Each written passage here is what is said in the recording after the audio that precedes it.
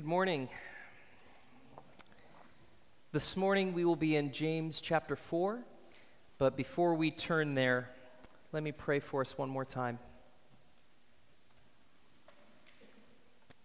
Father, we gather this morning for one reason only, and that is to worship you. Lord, you are our God. You are on your throne. You are sovereign.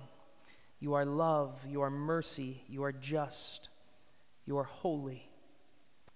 And Lord, around this room are people who were once lost, enslaved to sin, living in darkness.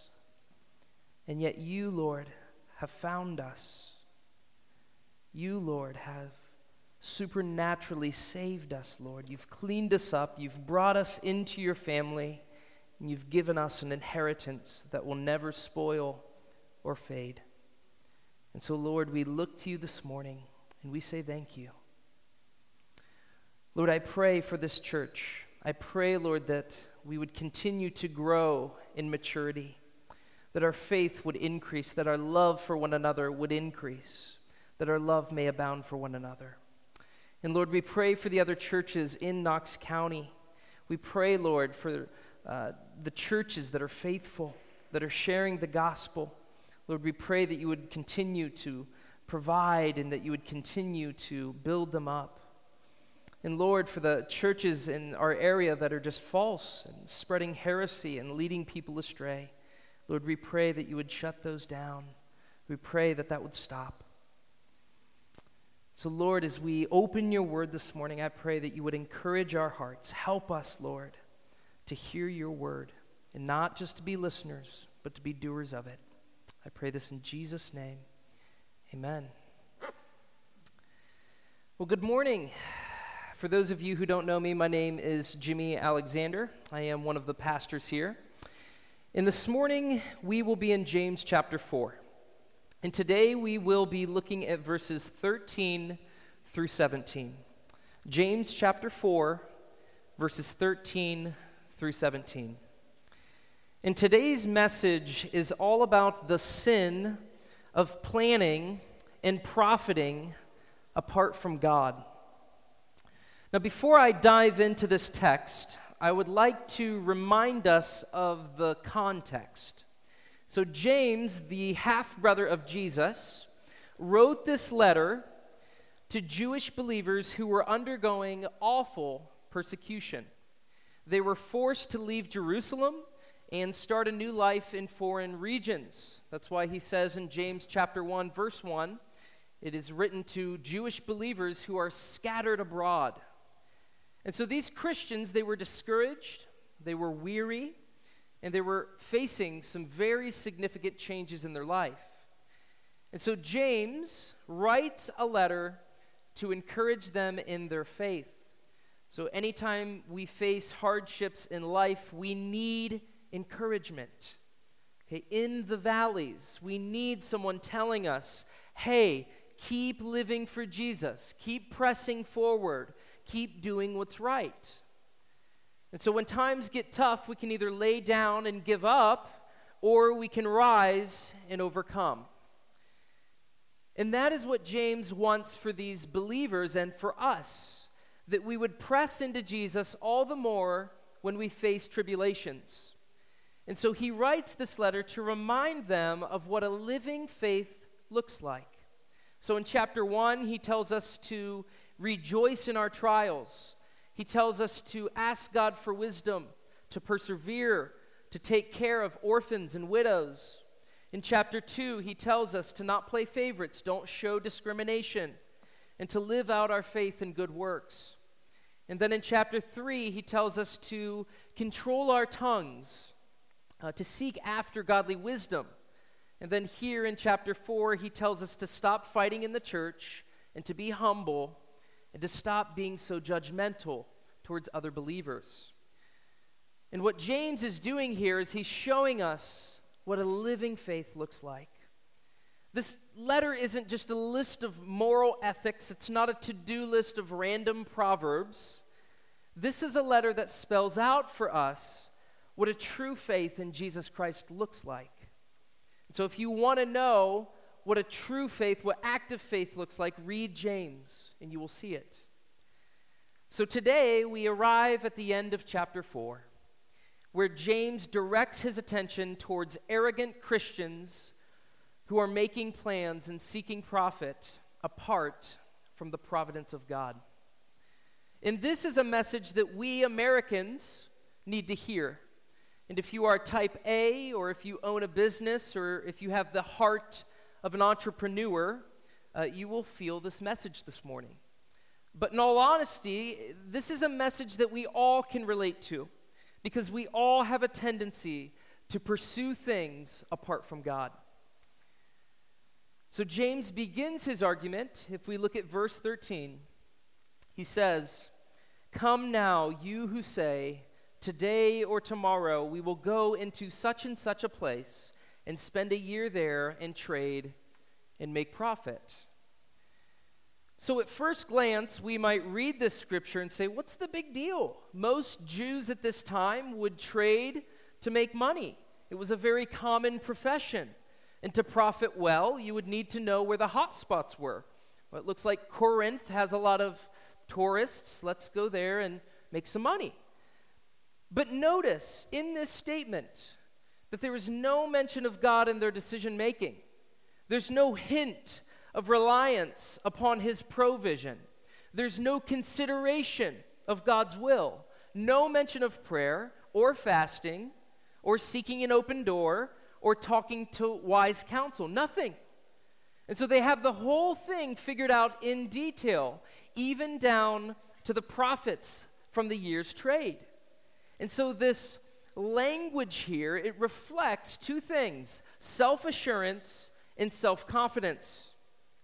They assume that this plan and its success is entirely in their control. No thought is given to their dependence upon God and the uncertainty of life.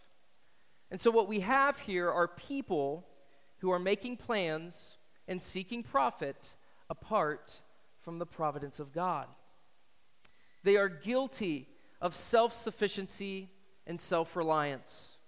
They're not looking at God saying, Lord, what's your will here? No, they're looking at themselves saying, we will go here and we will make money. And they say that arrogantly and with certainty. And so what we have here is three main principles. First, God does not want his children making plans without him in mind. God wants to be included in our decision-making and in our planning. Secondly, God does not want us relying in our own human ability. He wants us to realize that our success and our profit and our security ultimately comes from him, not our abilities, not our talents, not our intellect. And third, God does not want us to speak about the future with certainty.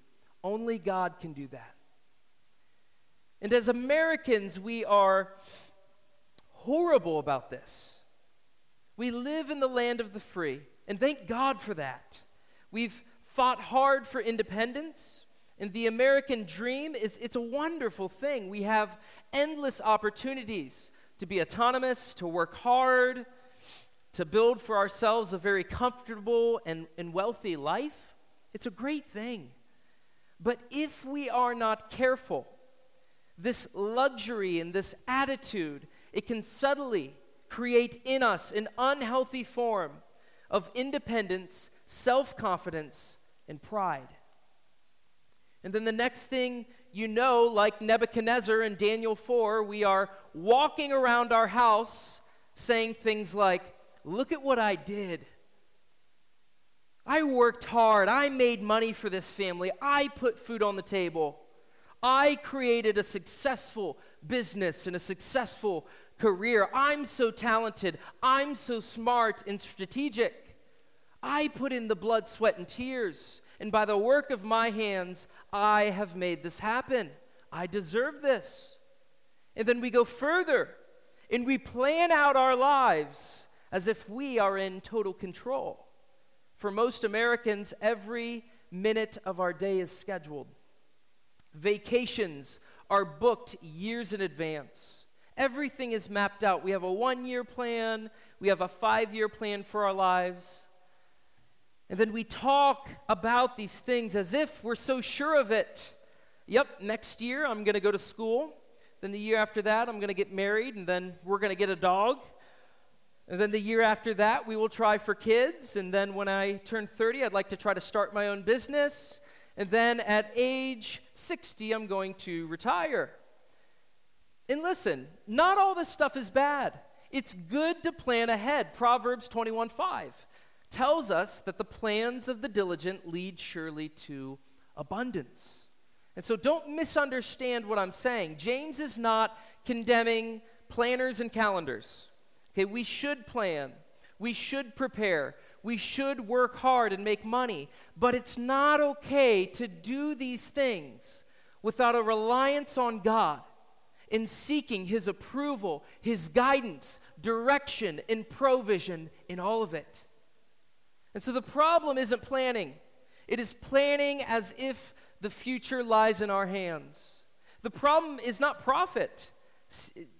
It's seeking profit as if we were the ultimate source of our own security and success.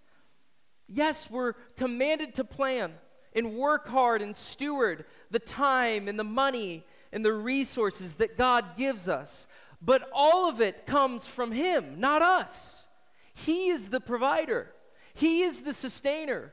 He is the divine orchestrator of our lives. And so we must never forget that the only reason I can preach today is because God gave me the breath. The only reason I can move today is because God gave me the ability to do so. God was the one who allowed me to get this job. God was the one who determined my wages to the very penny. God was the one who provided for my family. He, not me, is responsible for every good gift that I have. And so we should all be able to say, I am what I am because of Him. I can do what I can do because of Him. I have what I have because of Him. And so sin has so blinded us from this. We think we're so strong when we're really so weak. We think we deserve what we have, but in reality, we should be sizzling in hell. Then we make plans and we seek profit without ever giving a thought to God. Why? Because we're so full of ourselves. And this is nothing new under the sun. Israel in the Old Testament, they struggled with this. They refused to listen to God's plans, and they established their own. I don't know if you remember, but in the wilderness, when God gave them manna to eat, He told them, He said, take just enough for today, and I'll provide for you tomorrow. And what did they do?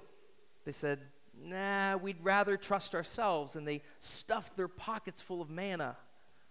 In Exodus 23:11, God told the Israelites to let the land rest. Every 7th year, don't grow any crops. And what did they do? They said, yeah, God, that requires way too much faith. We're going to trust in ourselves instead. They just couldn't.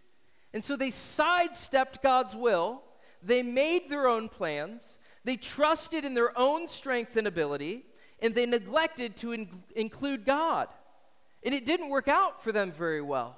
And as a result, they suffered greatly. Now, someone might say, well, I've done things apart from God, and it turned out to be successful. What's the big deal? Well, biblical success is not measured by money or abundance. Okay, Judas profited greatly from betraying Jesus. Balaam, in Numbers, he profited greatly by trying to curse Israel. Just because you make profit doesn't mean that it was God's will or that you have God's blessing. That's an important principle to understand. But you see, God is not interested in what you can do. He already knows that apart from Him, you can do nothing. And so what He is interested in is your dependence, your faith, and your utter trust in Him. When will we learn that God is most interested in our fellowship with Him? Sometimes people will go up to Jay, my 3-year-old, and they'll ask him, hey, do you want to come over for a play date? Do you want to come over to our house and play? Do you want to hang out? And what he does is he never gives them an answer. What he does is he looks back at mom or dad, and he looks back at us, and he has this look on, Mom, am I allowed? Can I have permission? What do you think, Dad? What do you think, Mom? He doesn't give an answer. And in the same way, this is what God wants from us. Okay, God wants us to rely on Him in everything. He wants to be the one that leads us. That was His original design in Genesis 1 when He created us, before sin entered the world. We were never meant to be the captain of our lives. Look at the tragedy around the world, all the pain, all the heartache, all the sorrow. It's because we have rejected God's lordship, His kingship over our lives, and we have attempted to play the role as sovereign. But as a Christian, we've given up that right to rule. A Christian is not someone who adds God to their life. A Christian is someone who gives up their life for the sake of Christ. A Christian is someone who says, God, not my will, but yours be done. And so we are people who have thrown up the white flag, and we've said, Jesus, take the wheel. You can thank Carrie Underwood for that one. And so James, he exposes this human tendency to be self-reliant and arrogant. And to strengthen his argument further, he reminds us of the uncertainty and the shortness of this life. Look at verse 14. He says, yet you do not know what tomorrow will bring. What is your life? For you are a mist that appears for a little time and then vanishes. So here we are reminded of the uncertainty of life. You don't even know if you will be alive tomorrow, says James. And yet you talk like a fortune teller, as if you have the future all figured out. We live and we speak and we act as if we're going to be here forever. And we forget that none of us are guaranteed tomorrow.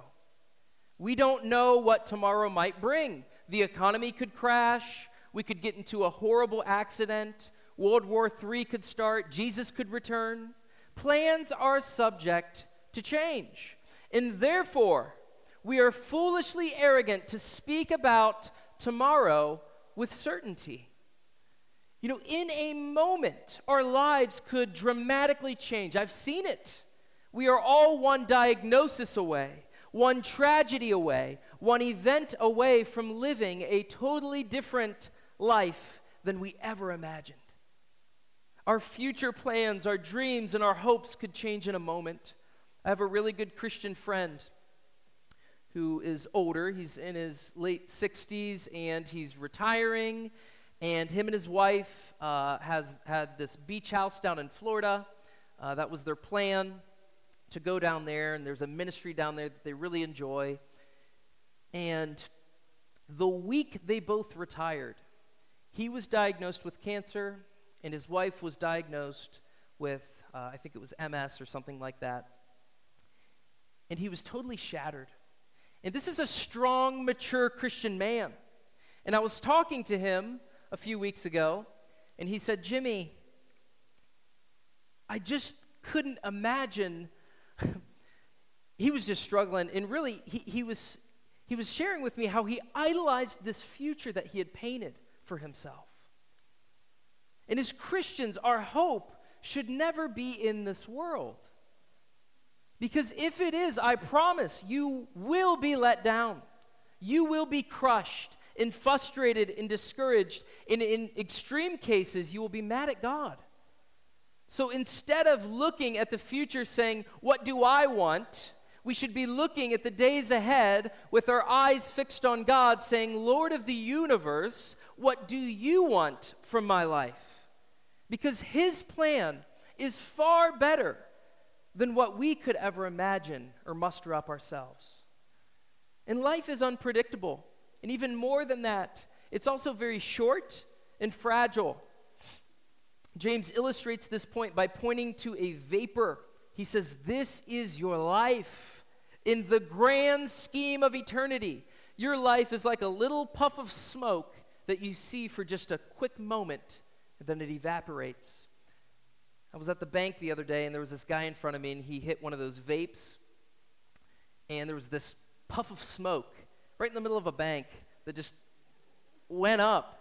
And like for a moment, it was like I couldn't see. It was crazy. But it was like 3 seconds later, this giant puff of smoke gone. Just totally evaporated within a matter of moments. That is your life, says James. You may be young and healthy this morning, but you could easily be a corpse by sundown. And you might be thinking, well, Jimmy, that's kind of morbid, and I don't want to think about those things. But if you ignore these things, you will not live your life properly in light of eternity.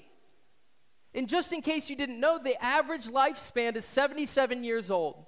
And George Shaw once said, the statistics on death are quite impressive. I don't know if you knew this, but 1 out of 1 people die.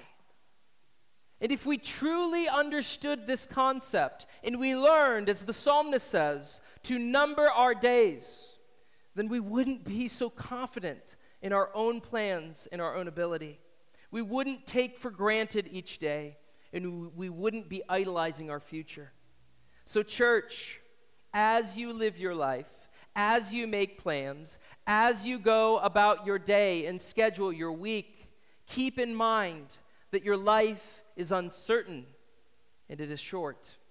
And allow this reality to kill the idea that you are somehow in control of the future and the outcome. Because at the end of the day, the only thing that matters isn't your career or how much money you made or how great of a reputation you made in this world. What matters most is this: with the allotted time that God gave you, did you live your life for Jesus? Now, someone might say, Jimmy, this sounds great. I agree, but what is the correct way to make plans and to do business? Well, James shows us what that looks like in verse 15. He says, instead, you ought to say, if the Lord wills, we will live and do this or that. So here we are given the solution to the problem. Instead of making prideful plans and speaking like a fortune teller, what we should be doing instead is saying, if the Lord wills. Now, let me explain what this doesn't mean. Okay, this statement is not some magical mantra that we tag at the beginning of a sentence to twist God's arm so that we can get our way. Okay, I remember I had a high school friend who texted a girl that he had a crush on in school. And so he texts her, and in his text, he says, hey, text me back. This is Dave. And he texts her. And then he says, if this is the Lord's will, she'll text me back. And I said, well, of course she will. You just told her to text you back. Or I had a friend once who already had his mind made up on a college that he was pursuing. And he went and visited that college, and he came back, and he said, you know, if it's God's will that I'm supposed to go to that college, they will follow up with me through an email or they'll call me. And I'm like, dude, that's their job. I was like, of course they're going to follow up. That's what they do. And so the early Christians, they did not regard this phrase, if the Lord wills, as some ritual of piety that would validate plans already made. We should avoid using this phrase in such a manner. That is superstition, that is divine manipulation, and God is not happy about that. So what does this statement mean? It means that when we make plans or when we seek profit, we are looking to God and we're saying, Lord, I'm relying on you to provide. I'm leaning on you to show me the way, and I'm trusting that you will direct my steps and show me clearly if I should be doing this or not. And what this expresses is someone who is ultimately concerned with what God wants. They're not interested in doing things without him. They don't want to waste their life away doing things that are outside of his will. So as they make plans, as they go about their day, as they live, they say, God, I just want to do what you want me to do. This is someone who realizes that they are under God's sovereign rule. And even more than that, they want to be under his sovereign rule. And so this is what biblical planning looks like. And don't mishear me. I'm not saying that we have to fast for a week and you got to pray for 10 hours every time you have a decision to make in life. Okay, that's missing the whole point. What James is trying to teach us here is an overall lifestyle where we are looking to God in all things and trusting him to provide for us and lead us and show us the next step. And so we are no longer steering the ship of our lives. We are no longer on the throne. We are no longer autonomous dictators. We are children of God looking to our Father God. And we're saying, what would you have me do? And so I wish I could say that James ends this whole argument on a positive note, but he doesn't. He circles back around to the folly of this, and he ends with a rebuke in verses 16 and 17. He says, as it is, you boast in your arrogance, and all such boasting is evil. So whoever knows the right thing to do and fails to do it, for him it is sin. So James defines this whole issue as boasting in arrogance. Notice he doesn't say, hey, you're getting a little ahead of the Lord, slow down. He doesn't say that. He doesn't say, hey, you just forgot to include God as you were making your plans. Let's try and rephrase this. He doesn't say that. No, he says, when you do this, here's the verdict. You are boasting in your arrogance. That's the crime committed here. You are acting as the divine orchestrator. You are micromanaging your life as if you are in control. You are so sure of yourself, so confident in your plans, so certain of the outcome. How arrogant. Are you all-knowing? Are you omniscient? Did you create a time machine and travel to the future? How prideful of us to boast like this. And this reminds me of the parable in Luke 12 about the rich guy who stored up for himself crops in his barns, then he made bigger barns to store up more crops.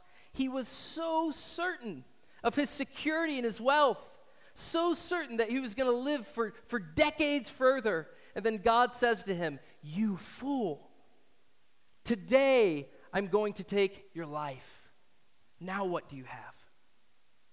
And just in case we are tempted to think, this isn't a big deal, it's okay to have a little self-confidence and put some hope in our future plans, James clarifies and he says, all such boasting is evil. There's nothing good about it. It's not neutral or an accident. It's not semi-bad. It is evil. It is anti-God, and it is anti-gospel. And James concludes his argument with a short biblical principle to drive this thing home. He says, if you know what to do and you don't do it, you sin. And so you cannot take refuge in the plea that you have not done anything positively wrong. Well, I didn't commit adultery. I didn't fornicate. I didn't get drunk. I'm not doing anything bad. I'm just making business deals. I'm just trying to make some money. But as Scripture says and makes it abundantly clear, sins of omission are as real and as serious as sins of commission. And so the failure to do what you knew was right leaves you without excuse. And so as Voltaire once said, every man is guilty of all the good that he did not do. And so if you know it's wrong to make plans and to seek profit apart from God, and yet you do it anyways, you are in sin. We always think of sin as bad behavior, drinking, smoking, cussing, adultery, and so on. But the whole essence of sin in its most basic form is this idea of living our lives apart from God. And so you could be the kindest, most moral, most productive person on earth, but if you are doing those things, even good things, apart from God, you are sinning. The whole essence of sin is independence. Sin is not just bad behavior. Sin is a condition. It is a realm of living a life neglecting God. And so God wants to be deeply involved in our lives. You might be thinking, well, God isn't concerned about the small details or the details of my business or my calendar. Yes, He is. We serve a God who's interested in you. He's a jealous God. He isn't satisfied with having just a few areas of your heart. He wants it all, every area, every department. We serve a God who wants to fellowship with us in everything, so much so that He killed His only Son to make this happen, to give us access to Him. At the end of the day, the Christian life could be summed up in this way. God wants to know you. We should be experiencing Him, talking to Him, going about our days, worshiping Him. God, talking. So, Proclamation Church, as a way of conclusion, I must ask, in what ways are you being self-reliant and arrogant? Maybe it's the way you talk about the future. You are more excited and certain about your future plans than you are about the return of Christ. And you're so certain about tomorrow that it will be here. And you put so much hope in your planning, and you've idolized something that is totally out of your control. Or maybe it's the way you're making plans with no regard for God. You just plug things into the schedule. You just make decisions based on your own intellect and logic. You don't run anything by God, nor do you spend time trying to hear from Him. And you are excluding God in your practical affairs and daily life, forgetting that your life is no longer your own. You've been bought by the blood. Or maybe it's the way you're trusting in yourself, whether it's your intellect, your human strength, abilities, whatever. Whether it's a project, paying the bills, getting a promotion, starting a new business, expanding your ministry, you're thinking, I can do it. I've got this. It's going to happen. This is my doing. Instead of saying, God, thank you for giving me the strength and the energy and the resources and the ability to even do any of this. Thank you for providing all this for me, even though I don't deserve it. And so whatever form this may be manifesting itself in our lives, we have the opportunity this morning to repent and to ask God for forgiveness.